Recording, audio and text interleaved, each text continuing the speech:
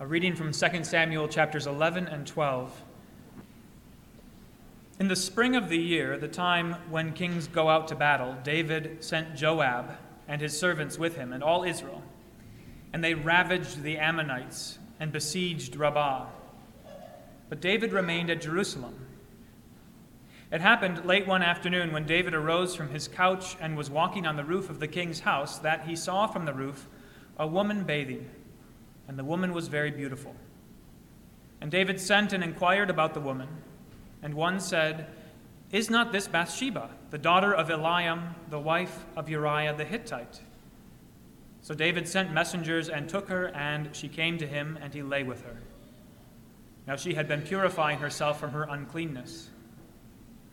Then she returned to her house, and the woman conceived, and she sent and told David, "I am pregnant."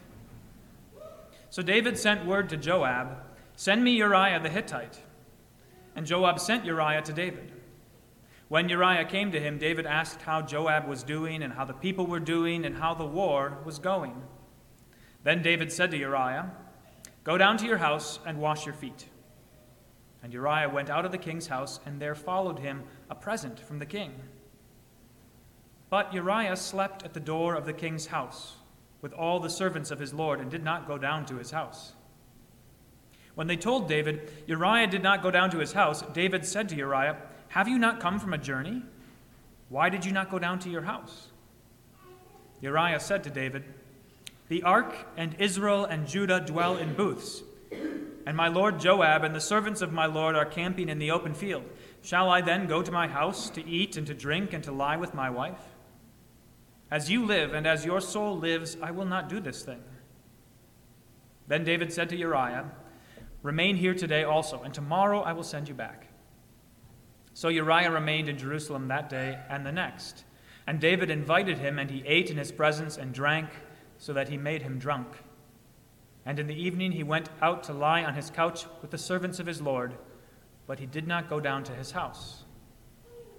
In the morning David wrote a letter to Joab, and sent it by the hand of Uriah. In the letter he wrote, "Set Uriah in the forefront of the hardest fighting, and then draw back from him, that he may be struck down and die." And as Joab was besieging the city, he assigned Uriah to the place where he knew there were valiant men. And the men of the city came out and fought with Joab, and some of the servants of David among the people fell. Uriah the Hittite also died. Then Joab sent and told David all the news about the fighting, and he instructed the messenger, "When you have finished telling all the news about the fighting to the king, then if the king's anger rises and he says to you, 'Why did you go so near to the city to fight? Did you not know that they would shoot from the wall? Who killed Abimelech, the son of Jerubbesheth? Did not a woman cast an upper millstone on him from the wall, so that he died at Thebez? Why did you go so near the wall?' Then you shall say, 'Your servant Uriah the Hittite is dead also.'" So the messenger went and came and told David all that Joab had sent him to tell. The messenger said to David, "The men gained an advantage over us and came out against us in the field, but we drove them back to the entrance of the gate. Then the archers shot at your servants from the wall. Some of the king's servants are dead, and your servant Uriah the Hittite is dead also." David said to the messenger, "Thus shall you say to Joab, 'Do not let the matter displease you, for the sword devours now one and now another. Strengthen your attack against the city and overthrow it, and encourage him.'" When the wife of Uriah heard that Uriah her husband was dead, she lamented over her husband. And when the mourning was over, David sent and brought her to his house, and she became his wife, and bore him a son. But the thing that David had done displeased the Lord. And the Lord sent Nathan to David. He came to him and said to him, "There were two men in a certain city, the one rich and the other poor. The rich man had very many flocks and herds, but the poor man had nothing but one little ewe lamb, which he had bought. And he brought it up, and it grew up with him and with his children. It used to eat of his morsel and drink from his cup and lie in his arms, and it was like a daughter to him. Now there came a traveler to the rich man, and he was unwilling to take one of his own flock or herd to prepare for the guest who had come to him. But he took the poor man's lamb and prepared it for the man who had come to him. Then David's anger was greatly kindled against the man, and he said to Nathan, "As the Lord lives, the man who has done this deserves to die, and he shall restore the lamb fourfold, because he did this thing, and because he had no pity." Nathan said to David, "You are the man. Thus says the Lord, the God of Israel, I anointed you king over Israel, and I delivered you out of the hand of Saul, and I gave you your master's house and your master's wives into your arms, and gave you the house of Israel and of Judah. And if this were too little, I would add to you as much more. Why have you despised the word of the Lord, to do what is evil in his sight? You have struck down Uriah the Hittite with the sword, and have taken his wife to be your wife, and have killed him with the sword of the Ammonites. Now therefore the sword shall never depart from your house, because you have despised me and have taken the wife of Uriah the Hittite to be your wife. Thus says the Lord, behold, I will raise up evil against you out of your own house, and I will take your wives before your eyes and give them to your neighbor, and he shall lie with your wives in the sight of this sun. For you did it secretly, but I will do this thing before all Israel and before the sun." David said to Nathan, "I have sinned against the Lord." And Nathan said to David, "The Lord also has put away your sin. You shall not die. Nevertheless, because by this deed you have utterly scorned the Lord, the child who is born to you shall die." Then Nathan went to his house. O Lord, have mercy on us. Thanks be to God. Grace, mercy, and peace be to you from God our Father and from our Lord and Savior Jesus Christ. Amen. Last week we heard a story of Saul and how not to repent. And this week we hear a story of David, and it's a harrowing story to hear. To listen to it all in one piece is a tough thing, but it is a story of how to repent, a story of what repentance looks like. If it weren't for this story, we might draw the wrong conclusion about King David. We tend to remember David especially as a lowly shepherd, the youngest of his brothers, who went and single-handedly defeated Goliath on behalf of the armies of Israel, on behalf of King Saul, saving his people from slavery and despair. He was humble when he defeated Goliath. "You come to me with a sword and a spear and a javelin," he said as Goliath mocked him. "You come with a sword and a spear and a javelin, but I come in the name of the Lord of hosts, the God of the armies of Israel." David knew that if he were to defeat Goliath, it wouldn't be because of his own strength or skill. It would be because the Lord, the God of Abraham, Isaac, and Jacob, was fighting for Israel. And so, you know how the story goes. He took up 5 smooth stones from the brook, and with a single shot he felled the giant, and the people of Israel routed the Philistines. And David showed himself to be the man God had promised, to be a man after God's own heart, a man of faith, a man unlike Saul who trusted and obeyed God's word. We heard last week how Saul was unfaithful, breaking God's command and refusing to acknowledge what he had done, refusing to repent, refusing to turn from his sinful ways. And if it weren't for the story you heard tonight, you might be tempted to think that David was a better man than Saul. That David didn't make the same kind of mistakes that Saul did, that he didn't ever break God's commands, or at least not as badly. And that's what made him a man after God's own heart. If it weren't for the story today, you might think that David had God's favor because he was a good person. But the story today dispels that myth, doesn't it? You can't hear the story today and think that God loved David because David was free from sin, or that his sins were trivial or minor. But just to make the point vividly clear, let's review what happened with David. It was the spring of the year, once the rainy season was past and armies could march again, and kings did whatever military work needed to be done. David had long been king. This is long after last week's story. And this year, Israel had to do battle against the Ammonites.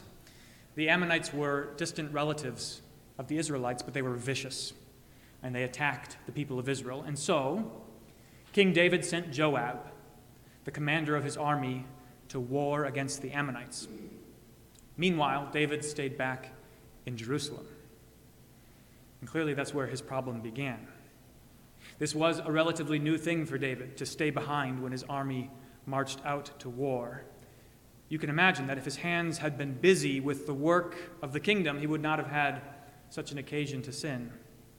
But it wasn't just that he remained back in Jerusalem. His error was even greater because while he was back in Jerusalem, he acted as though there was no war going on at all. Did you notice the difference between David and Uriah? When Uriah came to the city, he refused to go home to eat and drink and sleep with his wife while the army of Israel was out to battle. David, on the other hand, stayed home, eating and drinking and sleeping with another man's wife, showing no solidarity with his army, acting as though there was no war going on at all. You know the old proverb, idle hands are the devil's workshop. Or you can go back further to what God said to Cain, sin is crouching at the door. Its desire is for you, but you must rule over it.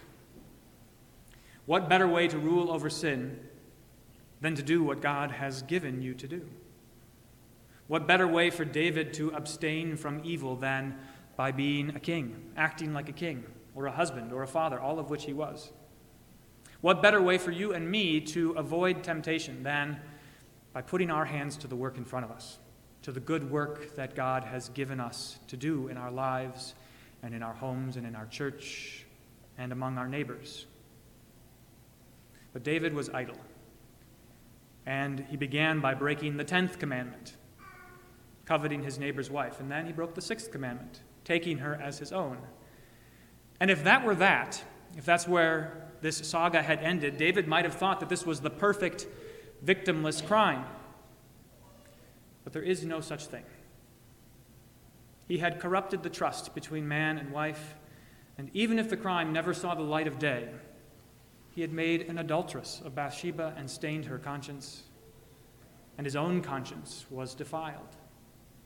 It may have remained hidden. The sin may have remained hidden. The harm done to everyone involved may have remained hidden even until the last day, but that does not mean that this crime had no victim. In his guilty state, David certainly would have wanted it to remain hidden. Confessing, owning what you've done, acknowledging your guilt, being uncovered is painful. It's a terrible thing. It's the very worst moment a person can experience. Lots of folks are glad to do the kind of confessing that isn't painful, making a half confession or telling your sins to someone who will laugh with you about them, or like Saul, admitting that they happened but making excuses to avoid guilt. But those kinds of confessions, or when the sin remains hidden altogether, they don't do away with the burden, the weight of God's heavy hand upon you, the weight that you heard about in Psalm 32. Day and night, your hand was heavy upon me. What happens, though, is that you grow used to it. You become accustomed to your guilt. If it's not unloaded from you, you become accustomed to your guilt until you forget. And when you get good at forgetting, then the sky is the limit for what crimes you might commit. So you can see that in a very strange and roundabout way, Bathsheba's pregnancy was a sign of God's mercy toward David. Although he had deeper yet to go before he hit the bottom, Bathsheba's pregnancy meant that he could not expect his sin just to disappear. And that's good. It saved David from the delusion that this sin was not so bad as it seemed. But at the sign of Bathsheba's pregnancy, David went to work. If he was idle before, he's not idle any longer. His first plan was simple: get Uriah, Bathsheba's husband, to go home to his wife so that the child would appear to be his. The plan backfired because Uriah proved to be an upright man.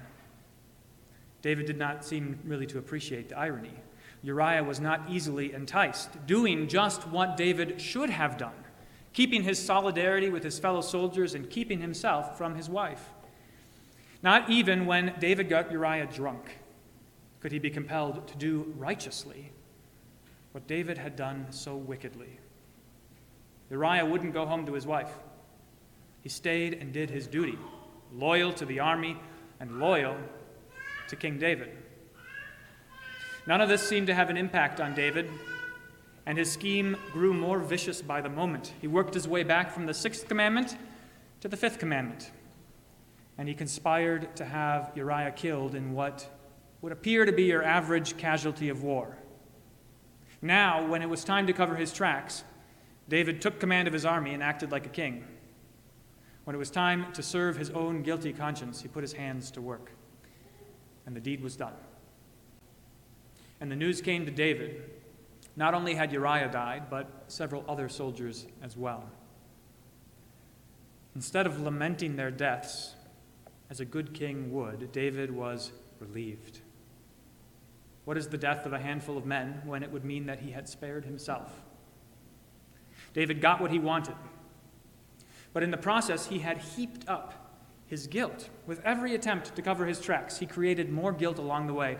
And you can hear how in the story he didn't really manage to cover his tracks. He left traces everywhere. The message that he sent with Uriah, conspiring for his death. Joab knew everything. Joab knew what was up. It seems much more like an open secret. And it was really just a matter of time before it all came to light. And that's a good thing. It was a good thing for David that it was just a matter of time for it to come to light, because sins that you think you've gotten away with, are sins that you do not think you need forgiveness for. If you think you've gotten away with it, then what use is forgiveness for you? David seemed content. He took Bathsheba as his wife, and she gave birth to a son, and all seemed well. It appeared well on the outside, but just think of the condition of David's heart. Now, maybe in your life it's never been such a dramatic and seedy and gory story. Or maybe it has. If it could happen to King David, if King David could fall in this way, any of us could.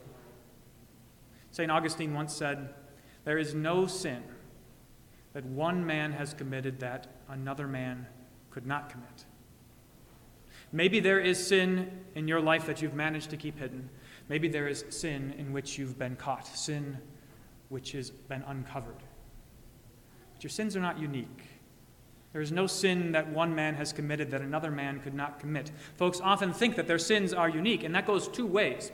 On the one hand, folks think that their sins are uniquely horrible, that no one else has done such terrible things, that at least no other Christians, no other God-fearing people. If anyone knew, they would never look at me the same way again. You've heard that before or thought that yourselves. My sins are too great to be forgiven. Or on the other hand, it's often thought that sins are unique and special, that my sins are because of my particular weaknesses, and that no one else would understand, but God surely does understand. He does understand that his laws must not apply to me because of my special circumstances. They apply to everyone else, but not to me. But there's no such thing as a unique sin. We're all made from the same sinful stuff, this sinful mass of humanity. There's no sin that one man has committed that another man could not commit, even if that man was King David. This story makes that point loud and clear. And it saves us from thinking that God loved David because he was exceptionally righteous, that he was sinless, or that his sins were somehow trivial, little mistakes, easily overlooked. It's not why God loved David. And it's also not the reason he loves you. Not because you're exceptionally righteous, not because your sins never reached a certain point or are trivial. That's not why he loves you. That's not why he loved David. That was never on the table. We do not learn from David how to earn God's love. God does not give his love to those who earn it. God's love is the love of a father, unearned, undeserved, simply by virtue of your existence. God loved David, and he loves you because you are his. You're his children. And the proof is in the cross. There Jesus died for you, giving forgiveness, life, and salvation to you when you did not deserve it, when you had done nothing to earn it, when you were an enemy of God and not his child, when you were a slave and dead in sin and not free and alive in him. God's love comes first, from eternity, for you. God's favor comes first.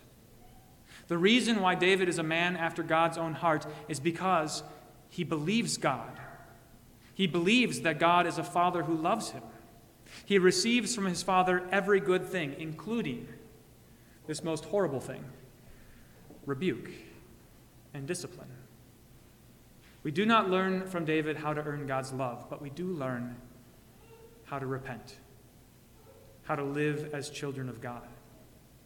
The prophet Nathan came to David and told him a story. It was a sad story about a rich man with lots of sheep who stole from a poor man his only lamb, who was so near to him as a daughter. The rich man took the lamb and slaughtered it. He wanted to look like a good host, but he didn't want to take one of his own lambs. This sad story made David angry, and in a fiery moment of judgment, he cried out, "Whoever did this deserves to die." And he accused himself with his own words. David was the rich man who had no lack, but to satisfy his craven appetites, his craven desires, did something cruel and abominable, stealing and destroying what belonged to his neighbor. "You are the man," Nathan said. "You are the man." Imagine the courage that it took for Nathan to do this job. He knew what David was capable of. He knew that his message was painful, most painful. He knew that what he had to say would come smashing down on David like a ton of bricks, and who knows what David would do to the messenger.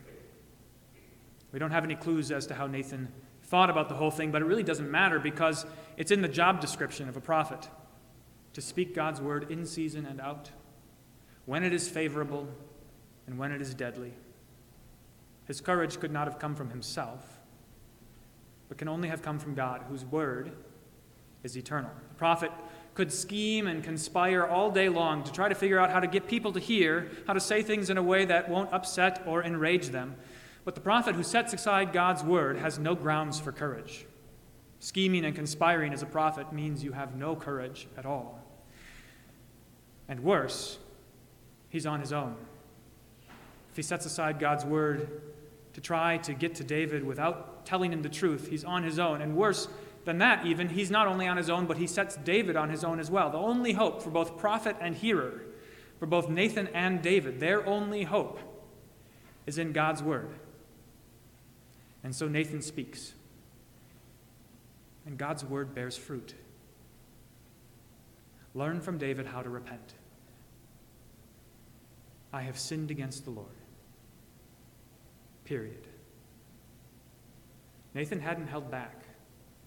"You have despised the word of the Lord," he said, adding the third commandment to the list of the others David had broken. "You've despised the Lord himself, injuring his name." There's the second commandment. "And you've served yourself." There's the first commandment. You will be punished. Confessing, owning what you've done, acknowledging your guilt, being uncovered is painful, terrible. It is the very worst moment because you have to give up all hope in yourself. "I have sinned against the Lord." Period. No hedging, no excusing, no hiding, no buts, no shifting blame, no anger or rebellion. I have sinned against the Lord. Period. It's a confession that throws the penitent on the mercy of God. David had no plea, except his hope that God would be merciful. Repentance is the very worst moment. There's nothing worse than being laid bare, acknowledging your sin and having nothing to hide yourself. It is the very worst moment, but it is at the same time the very best moment. For hope in God's mercy is never put to shame. Nathan said to David, "The Lord has also put away your sin. You shall not die." Those are essentially the words of absolution that you hear from your pastor. "In the stead and by the command of my Lord Jesus Christ, I forgive you your sins in the name of the Father and of the Son and of the Holy Spirit. The Lord also has put away your sin. you shall not die. How can that be? Is God just waving his hand and disappearing the sins like David had hoped for from the beginning? Is it just a parlor trick where by sleight of hand your sins are seen no more? That can't possibly be it. For just as in a parlor trick, the missing cards have to go somewhere. They have to go somewhere. Up the sleeve of the magician, your sins have to go somewhere. And where they go is to the cross, borne by Jesus. At his worst, David was willing to sacrifice innocent lives in order to save his own skin. In the glory of the cross, Jesus suffered and died, sacrificing his own innocent life in order to save yours, and David's life, and the life of the world. David stood before the prophet and heard those dreadful words, those dreadfully true words, "You are the man." Christ stood before the angry crowds and gladly received the false reproach as Pilate presented him, saying, "Behold the man." Pilate didn't know what he was saying, but you do. Behold the man who gives his life for the life of the world. Behold the Lamb of God who takes away the sin of the world. The Lord also has put away your sin. You shall not die. He has put your sin on his own Son because of his great love for you, his favor toward you, his desire that you no longer be his enemy, but his child. You shall not die because Christ has. Learn from David how to repent. First, learn that everyone is in need of repentance. For we are all of the same sinful stuff as David. Then learn that as terrible as it is to acknowledge your guilt, as painful as it is to be uncovered before God, it is for your good. When God brings your sin before your eyes, when your conscience is stricken, it is a sign of his mercy. For what he means to do with your sin is to forgive it. Do not keep back your sin for yourself. Do not try to bear its weight all by yourself. Confess to God and be free from the burden of a bad conscience. Confess to your pastor when you need to hear God's forgiveness for you. Repent and believe that God is merciful. Your hope in God's mercy is never put to shame. Believe God's word of promise. The Lord also has put away your sin. You shall not die. May the peace of God, which passes all understanding, guard and keep your hearts and minds in Christ Jesus. Amen.